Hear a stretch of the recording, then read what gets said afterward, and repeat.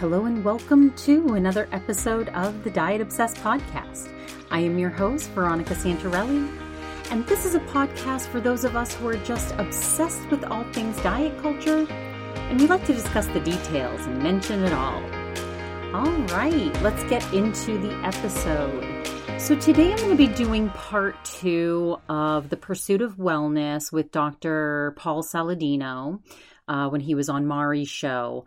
Although I am going to also talk about another PhD who is kind of debunking some of the things that Dr. Paul was saying. And so I'll get to that in a few minutes. I do think it's important to kind of show both sides of the issue. And I wanted to do a little bit more research surrounding Dr. Paul because he says some pretty controversial things that I was like, I don't know if I agree with that. That sounds kind of extreme, on the last one. And so anyway, I'll get to that in just a second. First, I wanted to get into some of my segments. Well, first of all, if any of you would like to support the show, you can subscribe to Craving More or Craving More VIP. Those are my 2 subscription levels where you'll get bonus episodes. With the regular lower level of Craving More, you get 2 additional episodes per week. With VIP, you get extra juicy, extra personal episodes plus bonus episodes. There'll be video content. So lots of good things coming for those 2 tiers. So if you're interested in that, you can go to the link in my Instagram bio at the Diet Obsessed podcast, and that'll take you right there to subscribe. So I also wanted to talk about I had a pretty good mental health week this week. So for my mental health check-in, it was decent. I mean, I've been trying to grow this podcast. So if you enjoy it, please tell a friend. I've been, I think I talked about how I was trying to figure out Facebook and start a Facebook page. And so I started doing some ads on Facebook and it's not going well. I don't know what I'm doing. I'm getting flagged. I think I'm doing it wrong. So I think I'm just going to kind of step back from that and try to just put out more content, which is what they say that you should do. And I always feel stupid on social media because I really hate filming myself. And I was just hearing this influencer talk about, actually it was Taylor Strucker that I sometimes review on this. She's talking about how you have to have video content with podcasting today. And I'm like, I don't want to do that.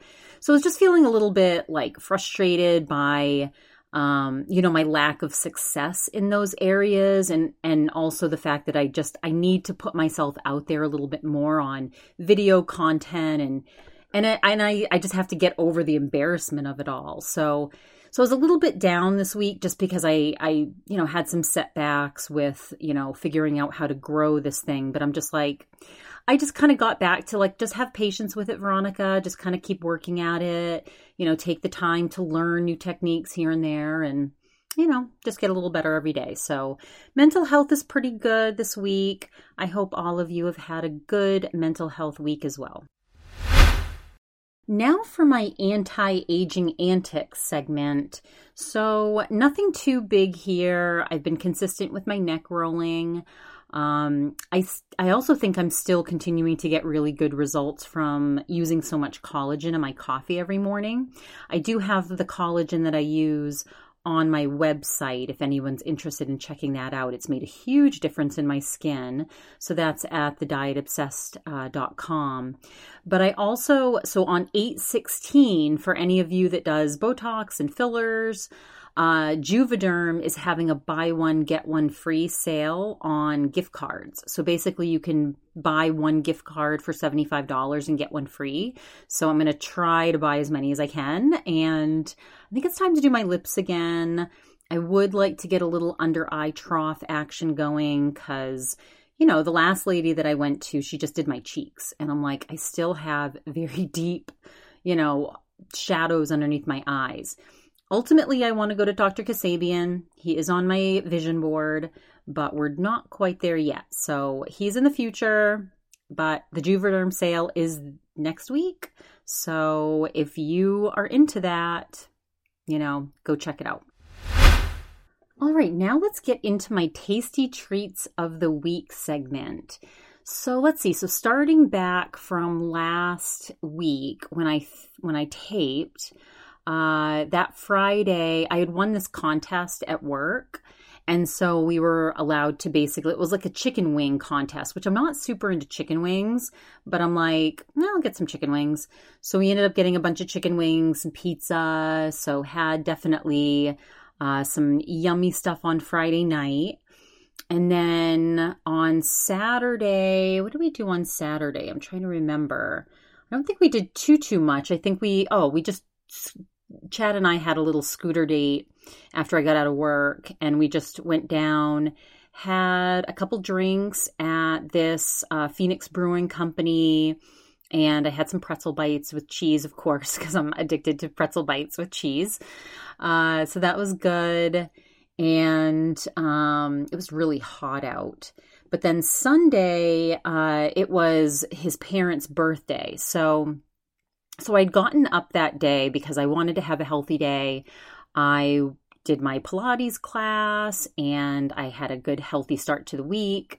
I did tape my VIP episode last week, so that's going to be posting on the 15th. But I don't know, I just started craving some sugar, and because it was their parents' birthday, I decided that I should make some cupcakes. So I ended up making these strawberry cupcakes with vanilla icing and some sprinkles. And of course, they didn't all fit in the pan, so I had to keep at least like 6 of them here. And then, I brought them to the dinner, and there were some left over, so they sent a couple home with us and took a lot home themselves. And so I had those, I froze them so I wouldn't eat them all that Sunday night. But that did not help this week with my healthy habits. But so I don't know. I ended up just really feeling the need to make cupcakes. So they were pretty good. I'm not a huge strawberry person, but his parents are more into fruity than chocolate. So I decided to, do that for them. And then let's see. And then I also had a kind of awkward interaction with one of Chad's family members at the dinner, but I'm going to save that for next week when I film or when I tape my Craving More episode, just because there's some stories I want to share behind a paywall. And it was very awkward, but I just kind of want to share it and get some of my subscribers' opinions on it about, was I in the right? Was I in the wrong? Did I do the right thing? So anyway, I'll talk about that on my next episode. For those that want to listen, you can subscribe to Craving More.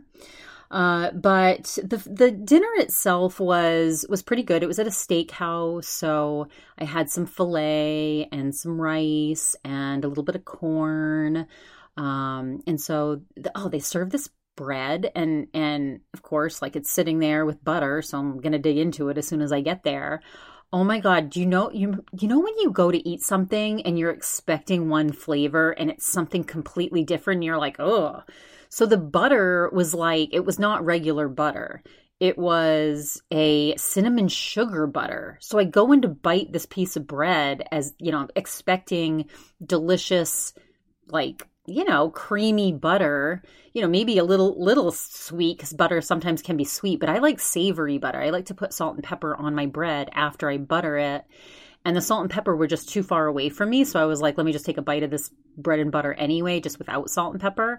And then I got an extra sweet with cinnamon bite. And I'm like, oh, that was not what I wanted in my mouth right now. So, I do a salty, sweet kind of thing. But if I'm craving savory, I do not want sweet.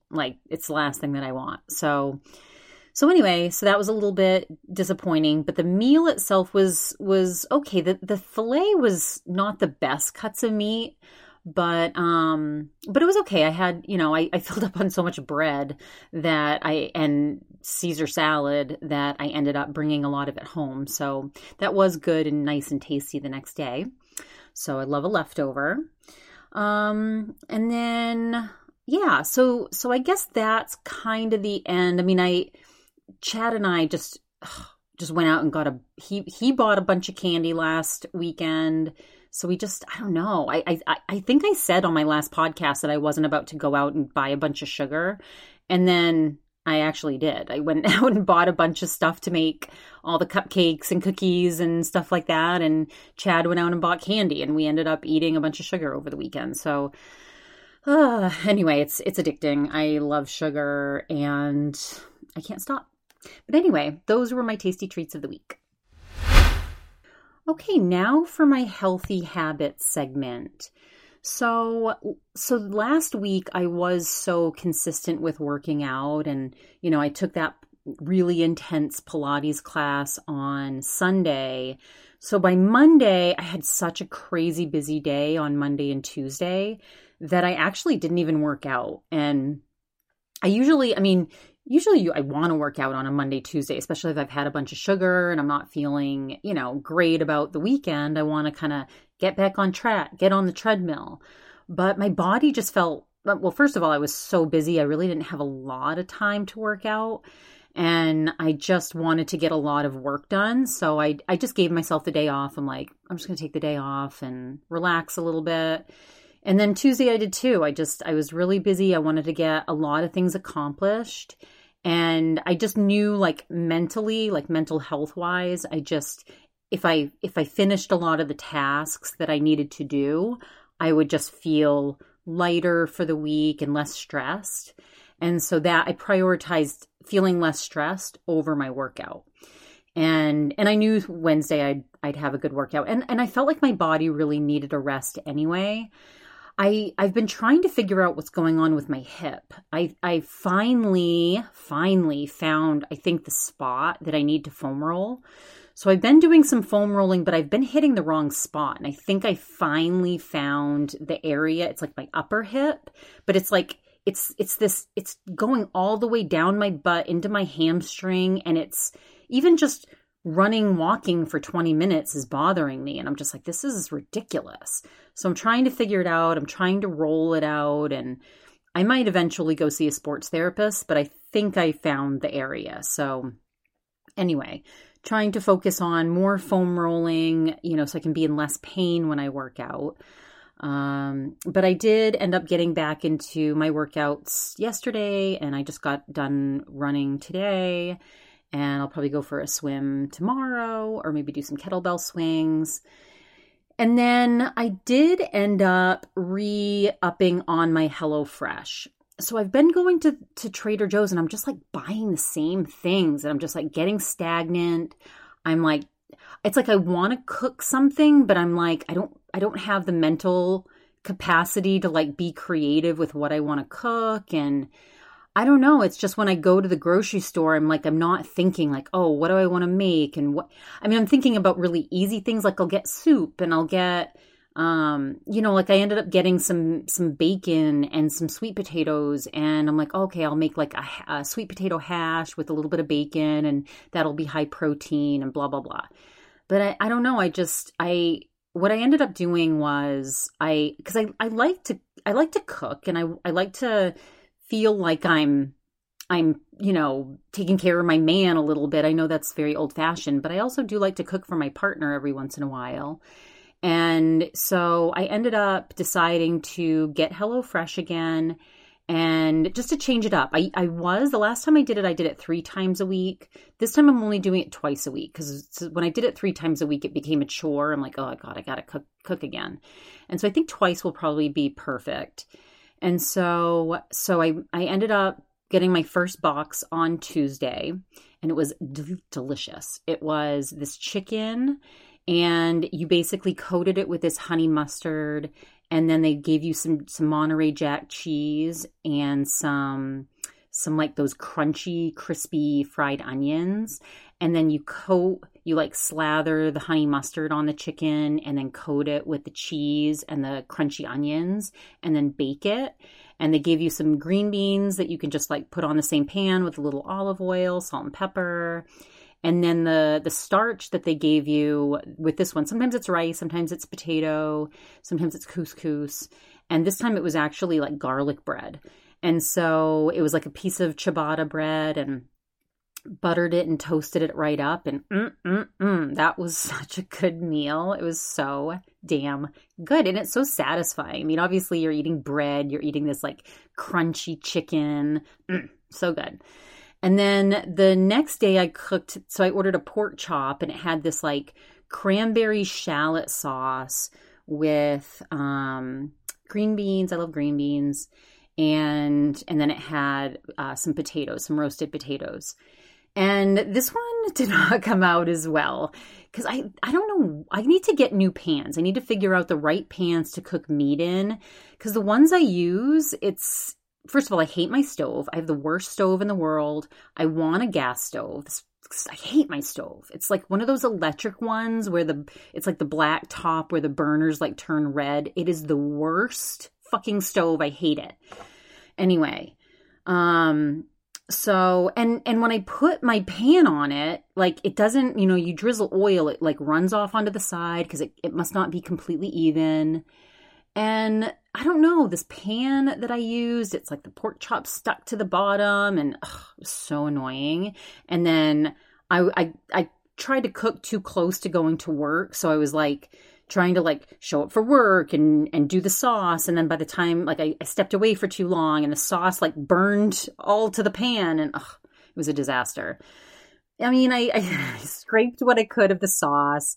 The potatoes all stuck to the stupid freaking, I must not have used enough oil. Like I thought I put too much oil on the potatoes. So then I put the green beans with them to mix it up and use some.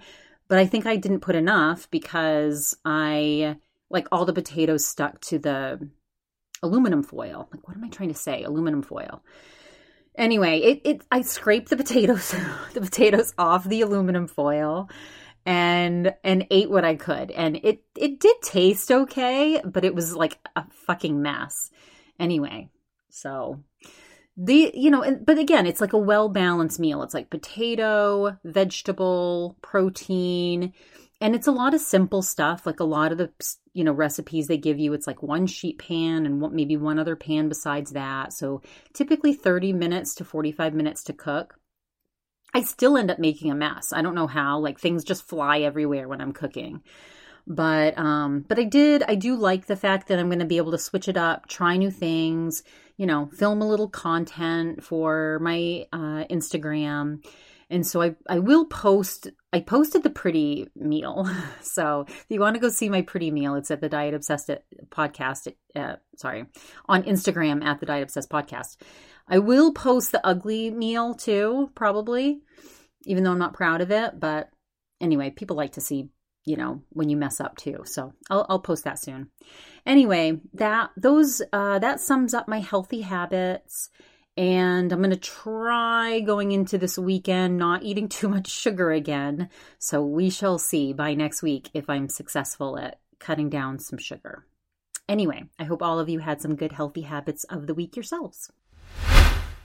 I'm realizing I forgot my diet culture media moment. So I do have to share these because they're important and listeners need to hear this. So Heather Dubrow from The Real Housewives of Orange County made a TikTok recently where she was like, can you believe with all my children, I've never eaten a chicken tender? And she like takes a bite of a crispy chicken tender and she's like, it's so worth everything. And you know what she wanted to say? Like, it's so worth the calories and fat and carb intake. But she stopped herself because she didn't want to sound disordered. But, that's what she wanted to say. For a woman her age, she's like, what? She's like in her 50s now. She looks great. And she, she's thin as a rail, no fat on her body. But, she's very disciplined. She's not, I would venture to guess that Heather Dubrow is not taking Ozempic. I think she's just like a wicked disciplined person. So anyway, I did recreate the chicken tender bite on my own little video. So I will be posting that soon to Instagram to kind of make fun of it. But I just thought that was notable and worth speaking about. So, and then the other one, so I'm watching Real Housewives of Orange County last night. And after the Watch What Happens Live was on with Andy Cohen. And he had Vicki Gunvalson on. And for any of you that watch The Real Housewives of Orange County, Vicki was like the OG. She got off the show for a little bit. Now I guess she's coming back. OMG. She was so skinny. She lost so much weight from the last time I saw her on the show. She was down 33 pounds, I believe. And that she's not doing Ozempic, she said that she's not doing Ozempic. Of course she's doing the semaglutide shots. She says that she's using intermittent fasting and that she just has one shake in the morning. She doesn't eat lunch, and then she eats, a sensible meal at night. I call bullshit. Vicki. Come on. You did not just suddenly, miraculously, when all these semaglutide shots are coming on the market and everybody that's never been thin suddenly is thin. Give me a break. Come on. As if. I call bullshit on that. I'm sorry. There's no way Vicki Gunvalson is not using semaglutide shots. Go check her out if you're curious. Again, I know you're not supposed to comment on people's weights. That's why I started this podcast, so that this is a safe place where we can do that. I mean, look, if you're going to lie, I'm sorry. Again, maybe I shouldn't say this, but come on. People that have never lost this much weight suddenly are able to? Okay, come on. And no shame. People need to be honest. Actually, Terry Dubrow was just talking about how people are lying about it even to their own doctors, and they're going under surgery and they're having huge complications. Tell the truth. There's no shame in it. It's a great tool to use if you want to make the journey easier, right? I mean, I'm glad I don't have to spend that kind of money, and I'm glad that I don't have to deal with any of the potential side effects. I have my own things that I do that cause potentially harmful side effects, like the occasional Adderall I do. Who knows what the fuck that's doing to my body, but I'm honest about it, right? Be honest. I hate people that don't tell the truth. Anyway, that's just me. And I guess it's medical. People have the right to keep things private, but it's I don't know. I respect people that are just super, super honest and put it all out there, especially if you're a public figure. And, that was the other thing. Oh my God, there's so much to talk about in this diet culture media moment. Erica Jane talking about how her sudden weight loss is due to menopause. Women lose weight during menopause. Most women gain weight during menopause. Come on. Now, she may be saying I'm going to my doctor and getting hormone replacement therapy. And maybe her doctor is, along with the hormone replacement therapy, is giving her some of these semaglutide shots that she can play dumb about. Who knows? But all these people are not being honest about it. It's crazy. Anyway, one thing you'll always get from me is honesty. I will tell you that. So anyway, those are my diet culture media moments. Okay, so now let's get into the podcast review of Pursuit of Wellness with Mari Llewellyn. So I wanted to do a follow-up, part 2, with Dr. Paul Saladino. Now, after my first episode, my friend Michelle texted me, and she's super into wellness. She's very into plant-based eating and living. And so when she heard it, obviously it's kind of opposite of what she's doing with her wellness. But she's like, oh, wow, V. She's like, you're kind of getting into the biohacker space with this guy. And she thought it was an interesting episode, but she also said something about, I don't know a lot about this guy, but he is getting sued by someone that he used to work with or something. And she's like, that's something to look into. So all of a sudden I'm like, oh no, maybe I should have done more research on this guy. And so I started, because I did look up some of the things that he was saying. There was credibility to it. There were studies on it. So what I did was I Googled what this lawsuit is. And it actually was just this personal trainer who had written this kind of carnivore book. It was kind of the paleo type of ancestral eating and living. So apparently he had written a book, and then Dr. Paul had written a book shortly after that was really similar. And so it almost seemed like Dr. Paul was almost kind of ripping this personal trainer off a little bit. But then, and when the personal trainer started being vocal about it and calling him out and trying to expose it all, Dr. Paul ended up suing him. So apparently, and I think that lawsuit the first lawsuit got thrown out. And then I think he's suing him again for something. So that to me, I mean, that's a little petty. I think I hate litigious people in general, but I mean, it wasn't a positive light necessarily, but it wasn't anything that I'm like, oh, I don't think that necessarily takes credibility away from what he's saying. But I kind of went down a little bit of a wormhole last night. I forget what I was looking at, but I was on Instagram, and I was looking at comments about his appearance on Mari's show. And it's interesting because, like at the end of this podcast, he reviews Mari's products that she makes.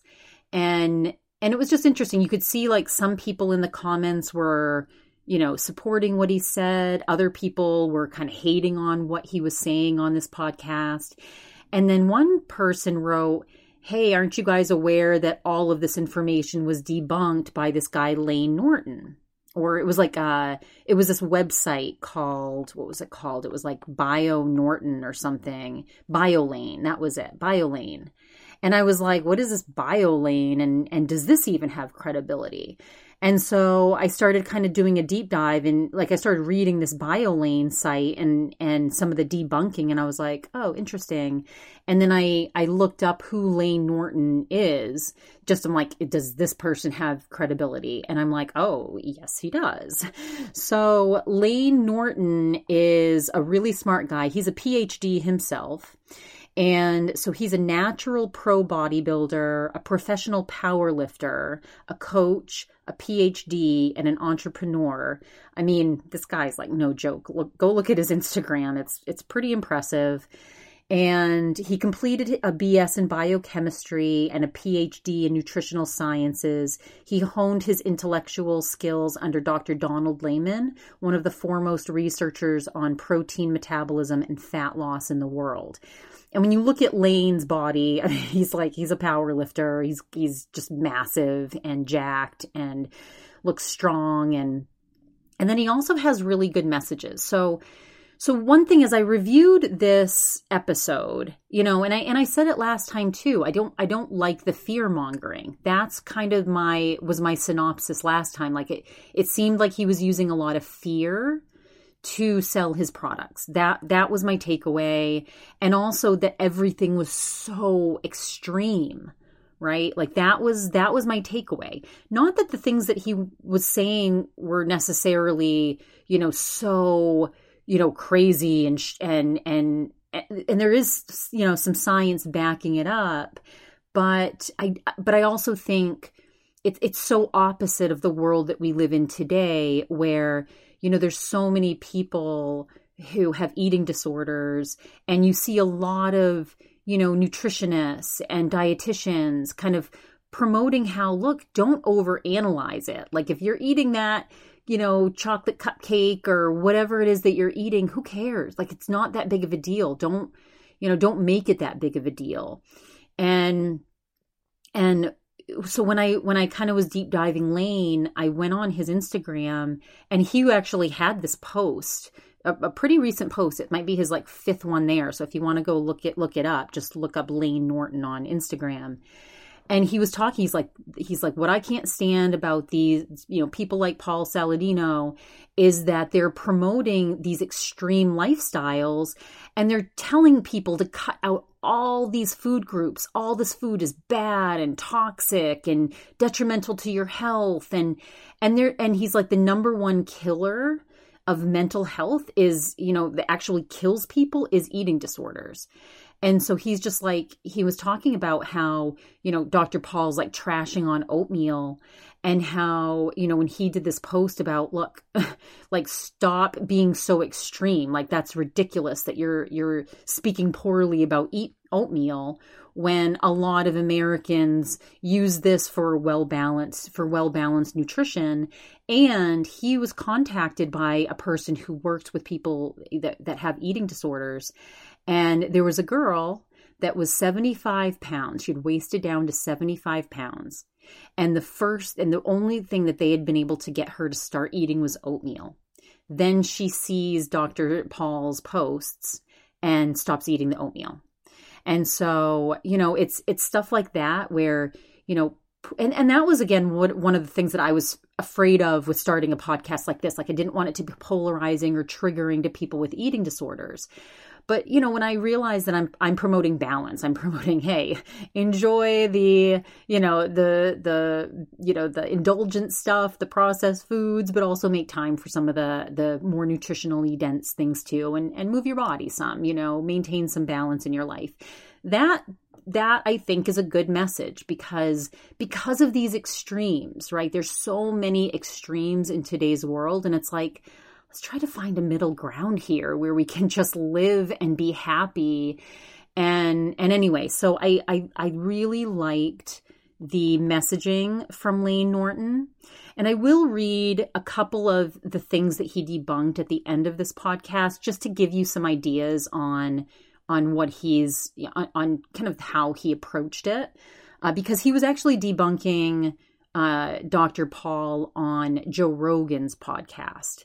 So he didn't, but he talks about the same things about like plant toxins and blah, blah, blah.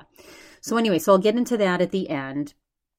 But first, Mari wanted to kind of get into, well, first of all, one of the things in this episode was why cholesterol is a myth. And it was funny because, like, I knew I was going to do this episode, and I go to this breakfast, this networking breakfast last week, and I'm piling my plate full of bacon. And every time I do it, people comment around me. They're like, oh, this girl doesn't care about cholesterol. This girl doesn't care about cholesterol. Now, I would like to get my blood tested. I haven't had my blood drawn in a very long time, and I would like to see like what my LDL is, what my triglycerides are. Like, I'm just curious after kind of reading or reviewing this podcast. I'm like, oh, I want to go get my work done and just see. So Mari started out the interview questioning fruit. She's like, okay, like, let's talk about some of the fruit that you've mentioned, like tomatoes. She has that pretty English accent. She's like avocados. So which fruits are best and why? And Paul was talking about how, when we think of fruit, it's the part of the plant that the plant wants us to eat. And they're often colorful when they turn ripe. And what we find is that as fruits ripen, their plant defense chemicals lessen. He's like, a green banana is very different in plant defense chemicals than a ripe yellow banana. So the plants basically tell us when they want us to eat it. And it makes sense. He's like, a green banana tastes like crap. He's like, a ripe mango tastes much better than an unripe mango. He's like, you can't debate that. So plants and the animal world have been communicating this way for a very long time.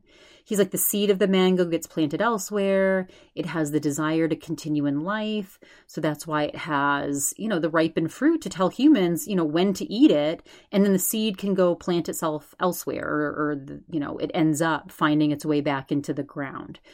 Now, side note, didn't Joel Green just talk about how the benefits of green bananas and how they have like special like probiotic qualities? Am I remembering that right? I don't know. One of my listeners is a huge Joel Green fan. So if you know the answer to that, DM me, but I swear I just heard that from Joel Green. So it's like all these like educated people just, just kind of contradicting each other.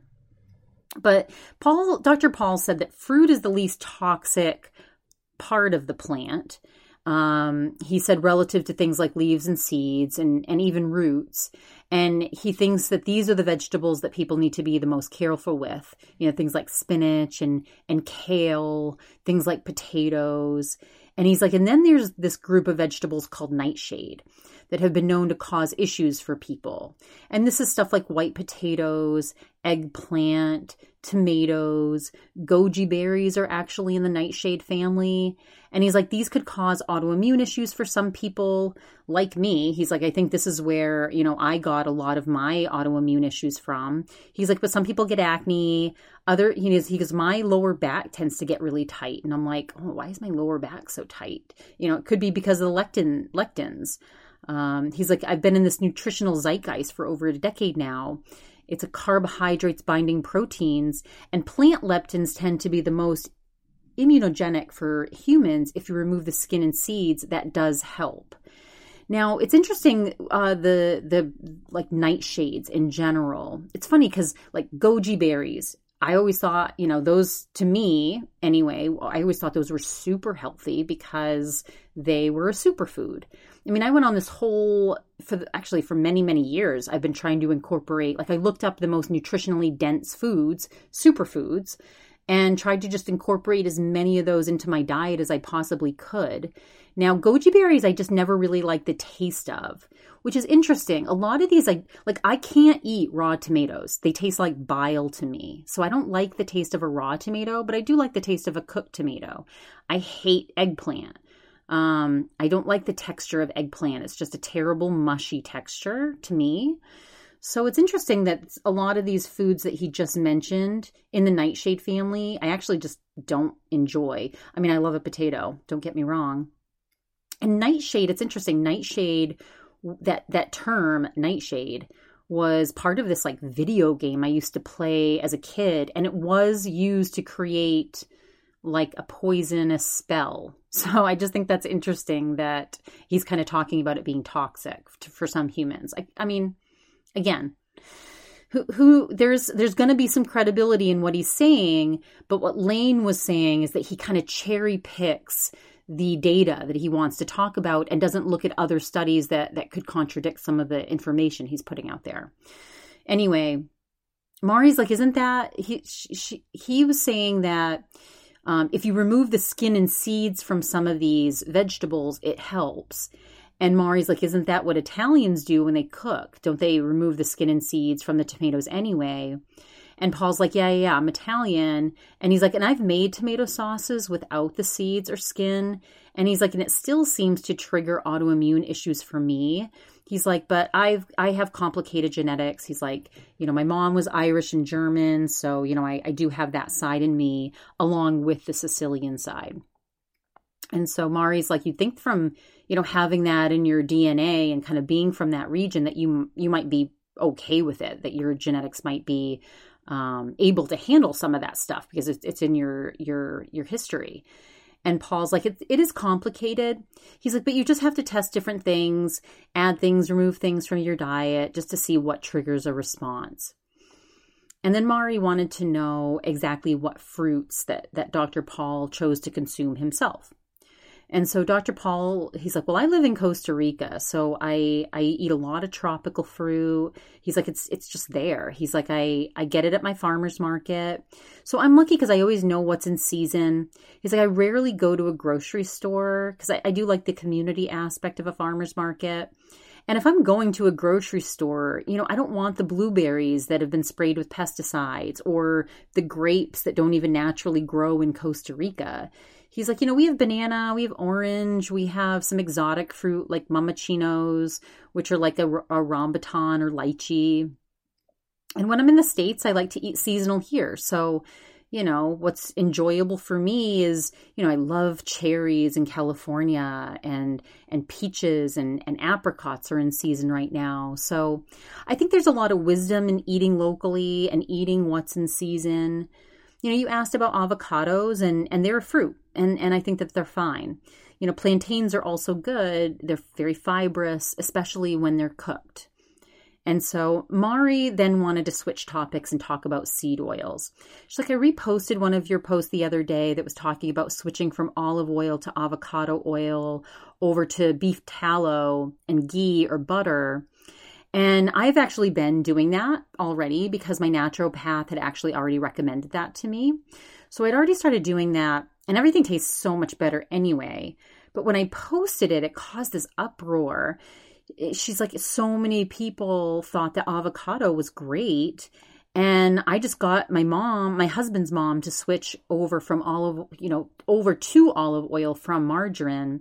And now I have to ask her to switch again. So can you explain why this switch is so important? And Paul said that, first of all, olive oil and avocado oils are going to be way better than seed oils because they're a fruit. And, to get olive oil, they just press the olives. So there's no bleaching or other harsh processes to obtain that oil. But then if you look at how they make rapeseed oil or canola oil, it's disgusting. And Mari's like, I actually took a course on how it's made. She's like, it looked like tar. And Dr. Paul said seed oil is made from the seed of a plant. So, whether that's sunflower, safflower, rapeseed oil, or corn or grain, he's like, these oils are going to be much higher in linoleic acid than animal fat or fruit oil. And I'm making these distinctions because of the way they are produced and the amount of linoleic acid in the oils. The problem with the way that these are produced is the processing, the bleaching, all these different ways that they do to produce the end product. And there's residue left over in these oils. He said the animal fats only have 1 to 2% of linoleic acids, whereas some of these seed oils have anywhere from 10 to 55% linoleic acid. So if we believe that polyunsaturated fat is a problem for humans, then we want to limit it. And that's the kind of paradigm we have for seed oil. Olive oil and avocado oil have less, but the problem they have is they do still have a significant amount of linoleic acid. And, they're so big, they're so popular that the production of these, a lot of times, they're not actual oil, olive oil and avocado. There's a lot of fraud where, producers could be putting actual seed oils and mixing it into these fruit oils.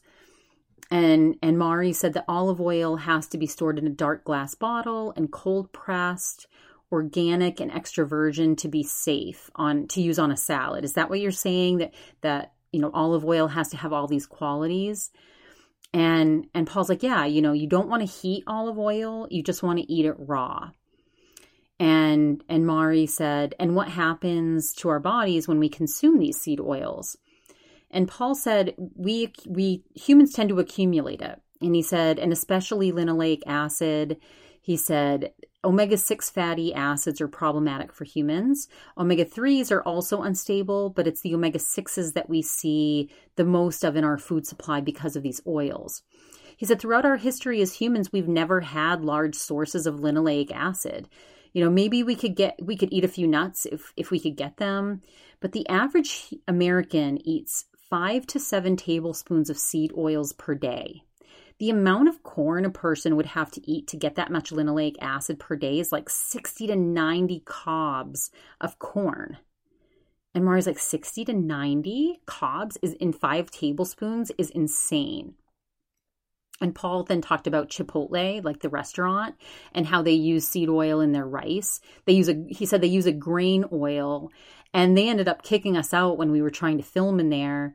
He said they use about 3 tablespoons in one serving of either a bowl or a burrito, and you have to eat 2 pounds of rice to get that much naturally in your system. He's like, it's just an enormous amount of linoleic acid. And the fact that we store it is just bad. He goes, if people listening just completely were able to stop eating seed oils today, it would take 2 years to get all of it out of your system. And then Mari shared a story. She's like, that's why I'm so intense about why I ask what's in my food. She said, we were just out for a birthday dinner and I requested that my steak be cooked in butter. And the waiter came back and said the chef said that it has to be cooked at such a high temperature that it has to be cooked in vegetable oil, but that he can finish it with butter. And I was like, first of all, that's wrong. I did say that in my head. I didn't say it out loud. But I'm like, God, I should have brought my own tallow.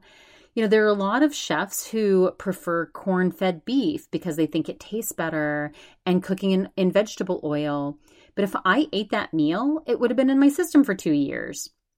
And Paul was like, well, what's that restaurant on Abbot Kinney that uses a bunch of seed oils? I think it's Greenleaf.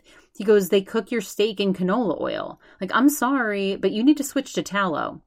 I don't think that, there's a good amount of places that don't cook in seed oils, but you have to ask. I mean, I'm not paying $80 for a steak and have it cooked in seed oils. And Mari's like, what is the best way for people to avoid seed oils when they're eating out or traveling?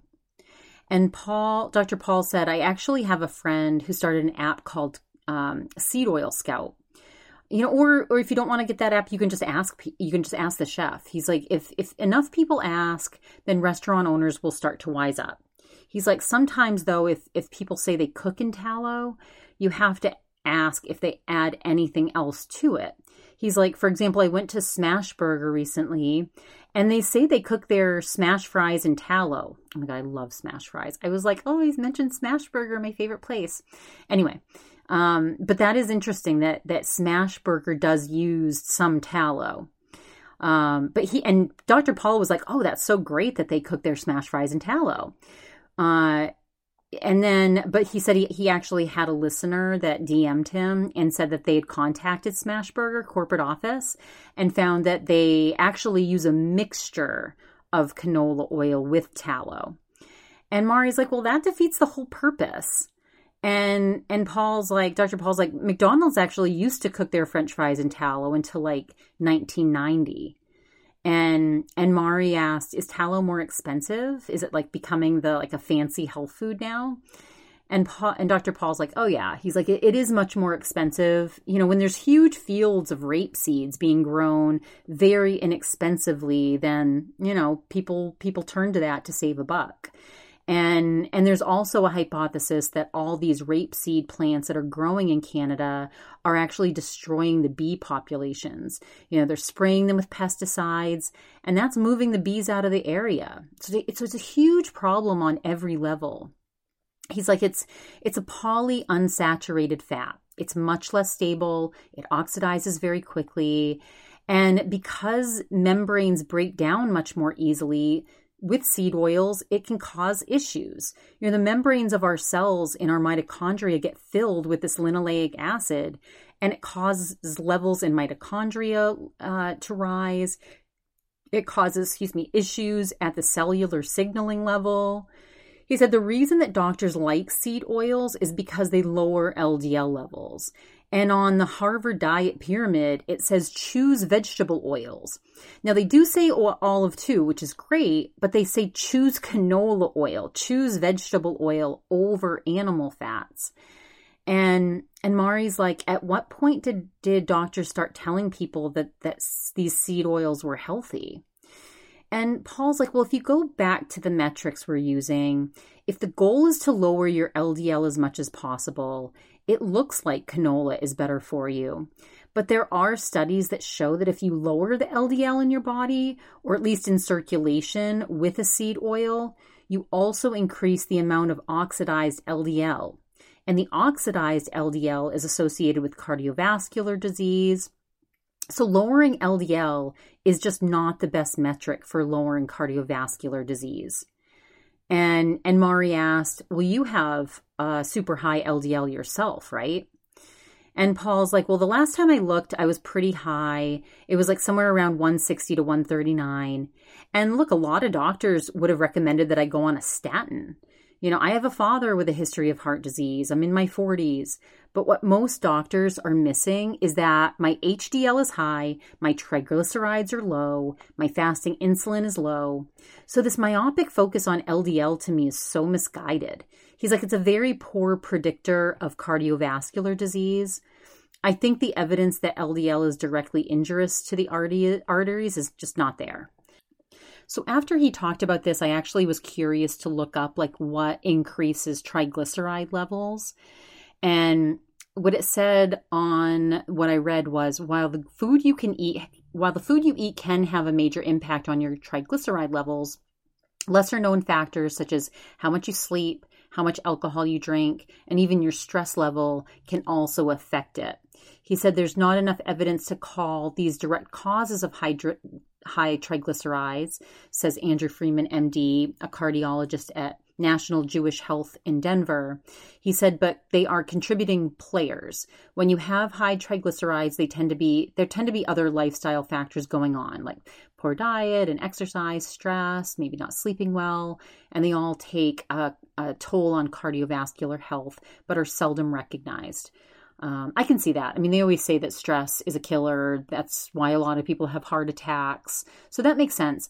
That's kind of why I want to get my blood work done, because like I think I eat enough like olive oil to combat some of the bad fat that I eat. I would imagine that my LDL is fairly normal, but I wonder, because of my stress level and how much anxiety I have, I wonder if my triglycerides are elevated. So I would like to see that. Anyway, getting back to the podcast, Mari was like, just to summarize the cholesterol discussion. So you're saying we shouldn't be as worried about high LDL, because I think a lot of people, when you say you're eating an animal-based diet, you know, where you eat a lot of eggs, you know, a lot of people respond. The first response is like, well, what about your cholesterol? Just like I did when I eat my bacon. So Paul's like, it's a predicated notion. It's predicated on the notion that LDL is causing atherosclerosis, and I think that's false. And that is the buildup of fats, cholesterol, and other substances in and on the artery walls. A buildup of cholesterol plaque in the wall of arteries causing obstruction of blood flow. That's what that atherosclerosis is. Then Dr. Paul said, it's just such a nuanced conversation. Metabolic health, etc. There's so many contributing factors for cardiovascular health besides LDL. Food that raises your LDL, like red meat, isn't an issue if it also improves your metabolic health. You know, I don't worry about people eating red meat, even if they're a diabetic. The nutrients in the red meat are so high, and it's not making you more insulin resistant. You know, it's not making your diabetes worse. Just get rid of the seed oils and other junk. And so Mari then said that Greg and I order our meat from a place called Force of Nature. What would you recommend for people who don't have access to a local farm or Erewhon? You know, where should they get their red meat? And Paul's like, well, Force of Nature is great. It's high quality products. You know, if people want raw milk, there's a website called realmilk.com. And that's like it's basically like a Google Maps for where you can find raw milk. And then Mari's like, well, what about organs? I've been on my organ journey. I have a chunk of frozen liver every morning, and I had it today, and I feel amazing. But when I swallow it, like it just hits my mouth, and I just taste blood. Ugh. And it's disgusting, but the benefits outweigh it for me. You know, I feel so much more energy. It's a feeling of being alive. I know that sounds dramatic, but... And Dr. Paul's like, it's true. You know, I have nieces and nephews that are 3 to 5 years old, and if you start early, they'll love it. But if they haven't had it by the time they're 2 or 3, they've had so many other things on their palate that they're just so unlike liver that it's going to be very difficult. You know, when I tried it the first time, I gagged. You can hide it in a smoothie, but I started a company where there's organs in capsules, so it's just a little bit easier. And there's actual beef organs in the capsule that I make. And they put it in the shake that I make for Erewhon, actually. And Mari's like, yeah, the capsules you make are probably a good place for people to start. If they're, you know, it's a good place for people to start if they're just getting started with their organ journey. And Paul's like, well, we have one for women that has ovaries and uterus and fallopian tubes. It's kind of interesting. We have another one for men that has testicle in it. Gotta get those capsules. If anybody's interested in it, I don't want to hold back from naming it. I just don't want to promote it over and over and over again because Dr. Paul does use fear mongering to sell his product. So it is Heart and Soul, if anybody, or Heart and Soil or something. But anyway, just getting back to the podcast. So Mari's like, she said, I've actually eaten testicle with Liver King, not to brag, but I have to ask you, since you're here, We're in the Bloom's office, and Bloom's are greens, and it's a product that I make, and I know you're against greens. So what are your thoughts on my products? Now, I have to say, this is a very interesting thing that Mari has her own greens company, her own plant-based powders that enable people to get their leafy greens in easier. And here Dr. Paul's speaking against those leafy greens. So I do think that's a really, like, kudos to Mari for having Dr. Paul on, even though the risk is that he would trash her products. And I think there's low risk, like when you're a guest of someone, you don't want to be rude to them. So anyway, I think it's pretty daring that she asked about her own product line on her own podcast. I mean, I think that's it's pretty bold, especially when you have someone that vehemently opposes plant-based diets. So Paul said, I've said it before, there are nutrients in plant foods. He goes, my concern is that some people could be sensitive to certain leaves, and that could cause an issue. But if you don't have a problem, then great. He's like, combining Bloom with Heart and Soil could be a lot of nutrients. And Mari's like, I love that response. And duh, I mean, plants are obviously nutrient based. It's like plants for most people. I mean, Dr. Lee, that I was just reviewing the other day, that I really like his science, and he's a renowned scientist. He was talking about the benefits of a plant-based diet. Not all plants, but plant dense. And again, and finally he said it, like, if you're not having issues, plants are very nutritious. And I do get what he's saying. Like, if you're having gut issues, if you're having some sort of gastrointestinal issue or some sort of autoimmune response, then yes, look at what you're consuming and start to eliminate things and try to get to the bottom of it. But to spout out all these things about plant defense chemicals and how they're toxic, and it's like, for the majority of people, they probably won't have any issues. So it is interesting how that kind of gets into your psyche. Like, as I was making my superfood smoothie today, I'm like putting in my spinach, my frozen spinach, and I'm like almost feeling like, oh, is this good? I'm like, Veronica, yes, this is great for you. Like, I thrive on this superfood smoothie shake that I make all the time. And I'm not going to have Dr. Paul in my head thinking, oh, am I getting toxic chemicals into my system because I'm eating this frozen spinach? It's like, no, just freaking eat the whole food spinach shake that you just made. That's really, really healthy and nutritious for you. Anyway, but it is, I do think that there does have to be warnings here. Like, this is something to take with a grain of salt. What he is talking about is very extreme, and it's one way of looking at nutrition, and it's one way of looking at an approach to a diet plan. It's definitely not for everybody. And so Paul's like, or combine your Blooms with liver or meat. He's like, that's great. If you don't have a reaction, then, that's kind of how I am with anything. Vegetables are not public enemy number one. I think for people that are really struggling, that are dialed in and are trying to figure things out, should look at vegetables and mushrooms and the nuance of them. Eating some kale and broccoli is not going to kill you. Seed oils are probably public enemy number one. If I had to rank them, processed food in general, he's like, they have a lot of fillers and artificial chemicals and additives and all the gums. He's like, and what I'm learning is processed foods adds a lot of chemicals and compounds that are problematic. A lot of binders and chemicals that can inflame the gut, like heavy metals when you process it too much. And for a lot of people, it's fine to eat vegetables from time to time. But if you have issues and they're not being solved, then think about the vegetables.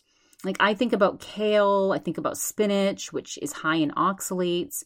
You can ferment your vegetables and make them even less problematic, like cabbage. If you ferment it, then it becomes, it lessens the problematic parts of the cabbage. it's so crazy how he's talking about, he's like, oh, eating kale and broccoli isn't the worst thing you can do. It's like, are you serious? This is so crazy. Like, I feel great eating vegetables. In fact, I don't feel complete if I don't have vegetables in my day. Like, I feel very off kilter and off balance. Vegetables do really, really well for my system. Now, Chad, my boyfriend, he asks for dishes without the vegetables. And for a long time, I was like, for when I first started dating him, because I was so scared of his cancer coming back, I was like, I'd watch this documentary on the harms of meat, and I'm like, we need to get out all the meat. And, but then he started eating like these processed vegetarian, fake meatballs. And I honestly think that that's not as good for him as eating just real meat. So he's back to eating, full protein and doing high, because he also was trying to lose weight before Europe. And he's always said, like, vegetables don't work well with my system, because he had colon cancer and he has all these stomach problems, like the roughage and the fiber. He's like, it's not good for me. And I'm done trying to like I don't know what's best for his body. I don't know what's best for his genetic profile. I don't know what's best to prevent his cancer from coming back. I mean, certainly I think the less processed foods, always the better. I think the more you can lessen processed foods, great, and eat more whole foods and full protein and all that good stuff. I do think that that's just a really basic thing that can be done. But I'm not going to sit here and try to get him to eat more vegetables. I used to try to get him to eat some of my superfood smoothie every day, and he hated it. He literally hated it. And I finally stopped. I'm like, I'm not going to try to like force feed him these things that he clearly doesn't like. And I do think that there is something to, if you don't like something, like they actually say it in cannabis, like the terpene profile, like these chemicals that enhance the medicinal qualities of the plant. Like if you smell a plant, like a cannabis plant, and it's like, ooh, it smells really good to you, the science says that chemical makeup is probably going to be a good fit for your body. Whereas if you hate the smell of a certain cannabis plant, most likely that profile won't work as well with your system. And I think potentially that could be true for other food groups as well. So I'm done kind of trying to impose things on Chad. And so I think we all need to kind of figure out what works for us. And he believes that, that more just protein works for him and less vegetables does. So I'm not going to try to push my beliefs on him at all anymore. So again, because I don't know that I'm right for his genetic makeup. Anyway, so then Mari was like, I think of these bloom greens as a way, as like a bridge to wellness. She's like, I started this company when I was on the far end of the wellness spectrum. I was eating muffins every day and living just a super unhealthy lifestyle. And I just needed something that could help take me to that healthier lifestyle. Something that you can incorporate every day that tastes good so that you can take it to the next level and just start learning more about your body. And Paul's like, I know a significant amount of people that eat a lot of vegetables and they're very healthy. I'm glad that he said that. I do like that he finally said that. He goes, but think about how you cook them. He's like, think about organic and the pesticides residue on them. It's the non-fruit part of the plant that are the worst. Like I think grain and oats, wheat are more problematic, seeds and nuts. So if you're going to cut some things out, those would probably be the first to get out, then leafy greens, roots, just some people have problems with those things like, white potato, certainly, but sweet potato probably is not the worst thing in the world for you. And, people react to all kinds of things. I mean, people do have reactions to eggs. I know a lot of people that just can't tolerate eggs, full eggs and have to go just to eat egg whites. I know people that have had a reaction to beef and they had to switch to lamb. Like finally, he's saying that because there are a lot of people that have bad reactions to animal products. I had a woman that was trying to find a vegan gummy because just regular collagen gelatin in, animal-based collagen gelatin would set their autoimmune issues off or their health condition off. So it can work both ways. And he finally said that animals can be problematic too. So he said, I think what I'm trying to get across is that a lot of things have been told to us about things that are healthy, and some of them are not necessarily healthy for everybody. And I think that that's very true. That is true, right? Just like he's saying that all animal is good, it's not good for everybody. Just like all plant-based people, vegan people, that's not going to work for everybody. Mari said, for someone who's listening, who might be too intimidated by an extreme lifestyle, they can't get full into the carnivore, what is a key takeaway you want them to have from this conversation? And Paul said, I think the first step in my mind is to get rid of the processed foods. And that's been said by lots of people. I always struggle to figure out how to say what I want to say in a way that's going to actually have an impact. I think people could reverse some of the issues they're having. Even mental health issues get better when people are improving the quality of their diet.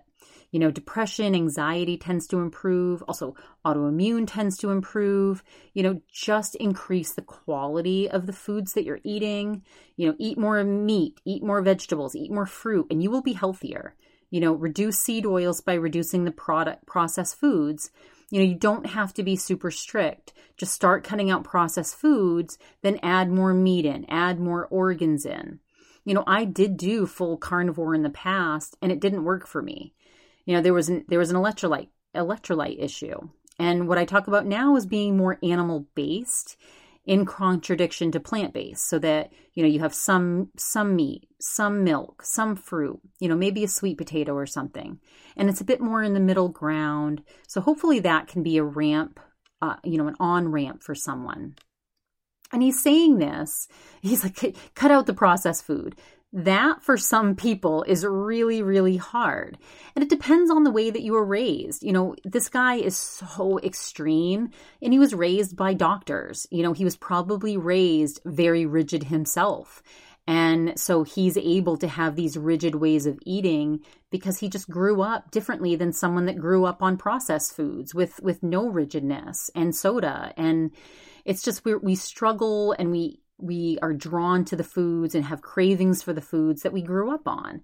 So, I think that him just saying, just cut out the processed foods. Well, that, I know when I have no prospect of anything like my cupcake glass, I was like, I get depressed. I get a little bit like, there's nothing good, delicious to eat after my, my salad with my protein on it. Like I want something indulgent. And again, I personally need that balance. That's why this extreme way that he talks just does not work for me personally.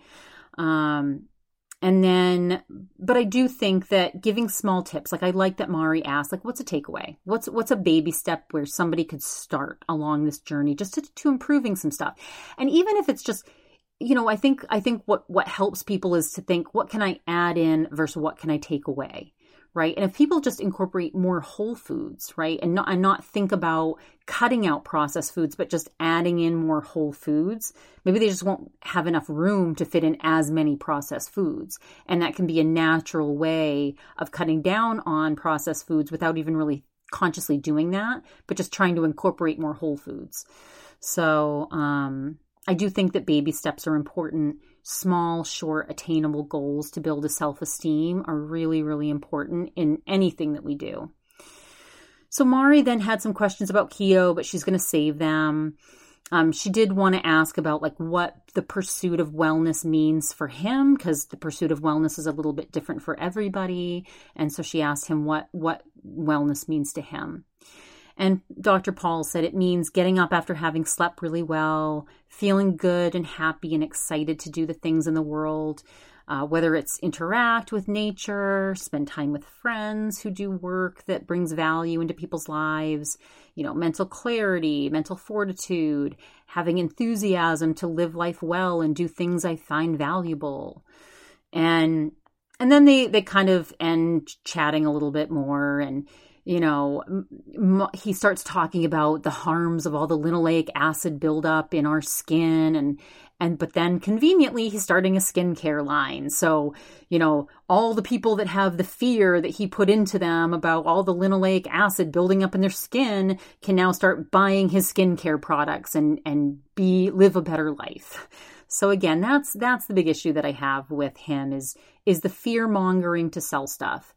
And Layne Norton said the exact same thing. So the things that were kind of giving me, like, I like some of the science he talks about, and I do think it gives you some things to think about, but also I had a little bit of an ick, and I'm like, what is that ick? It's really the fear-based way he's promoting things and speaking of things. And I never even thought about the eating disorder situation until Layne brought it up. And that's so true. Like, that's why there are so many people, talking about that anti-diet approach and, trying to get people to just be easy and give themselves grace when it comes to food choices, because we have so much stress anyway in life. It's like no need to keep beating ourselves up for things that we put in our mouths. But anyway, I do think overall that doing things that work for you to improve wellness is important. Doing things that, do bring you good mental health, whether that's cutting out the cupcake or eating the cupcake. So, and my final thoughts were, God, imagine being in a romantic relationship with him. Oh, no, thank you. Like, I need someone I can go eat with, like eat delicious food with. That would be so boring to be in a relationship with a guy that's like, and personally, when I look at them, he's too lean.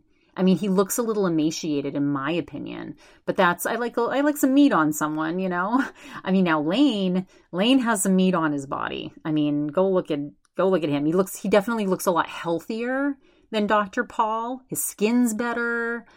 I don't know. I think having a little bit more fat in your diet, whether, and maybe some processed foods is a good thing. Anyway, so I just wanted to bring up a couple of the debunking.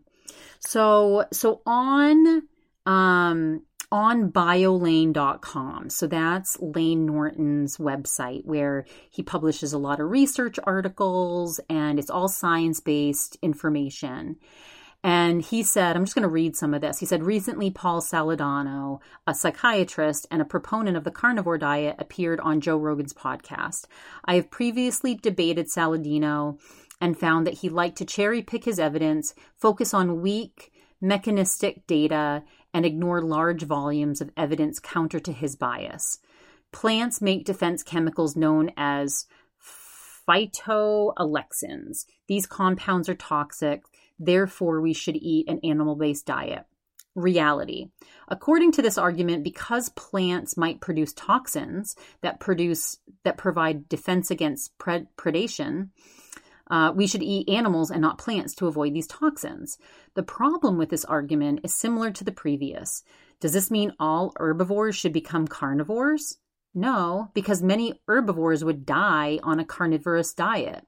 It follows that you can't determine an optimal diet by the fact that plants have defense chemicals or not. Through scientific observation, however, you can discern the kind of diet on which each species best thrives. Note that while many plant compounds are toxic, in quotes, many compounds in meat are also toxic, especially to herbivores. For example, a dog can eat a lot of cholesterol without ill effect. Rabbits, on the other hand, will rapidly develop heart disease when fed even modest quantities of cholesterol. This is because the compounds in meat are as disruptive to biological homeostasis as compounds in any other food. And then one other thing that he put here was the question of what if these plant chemicals are not good for us? They affect thyroid, androgen, sex hormones, make you have diarrhea, nausea, or kill you. So this was another claim that Dr. Paul made that did carry over to this kind of Mari Llewellyn's podcast. The reality, as debunked by Layne, says that which can be asserted without evidence can be dismissed without evidence. Where is the evidence that these plant compounds can kill you? Where is the evidence that they affect thyroid? Yes, you can find individual compounds in plants that, when isolated in high doses, may affect the thyroid. An examination of the literature on actual whole plant consumption shows that people who suffer from thyroiditis may consume fewer plants and more animal fat. So I'm going to end on that. There was a lot more. If you want to read through Layne Norton's, go to biolayne.com. He has it on there where he debunks a lot of Dr. Paul Saladino's claims. And so that's always the trick, right? There's science on both sides of issues often. And so it's kind of like, well, what science do you want to look at, right? There's so many harms about cannabis. And for a long time, the government only paid for research that pointed to harms. You know, and I met a scientist who used to work for NASA at a cannabis conference, and she said they hired me to do research finding the harms of cannabis. She said, and all I could find were benefits. And she said, and that's when I switched and I stopped doing research for the government and I started becoming a cannabis scientist. And so, you know, I take a lot of information with a grain of salt. I like looking at both sides of the issue. Again, it's all about balance, baby. It's all about a balanced approach. And you do have to kind of like do your own research and find what works for you. And so I did want to kind of pose both sides because I felt like, I don't know, I just felt a little uneasy about doing that original podcast and just wanting to make sure that I was really looking at both sides of the issue. So this one went a little long today. I hope you enjoyed it.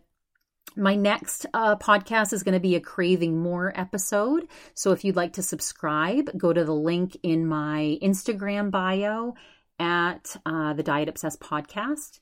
And if you want to follow me on Facebook, I'm at The Diet Obsessed. You can go to my website, thedietobsessed.com. Feel free to DM me if you have any ideas for shows. Please leave a review for this podcast. A review means everything. It's huge, huge, huge. It's like leaving us a tip. So if you don't want to subscribe to Craving More, please leave me a review. And until we meet again, I hope all of you have a very balanced week.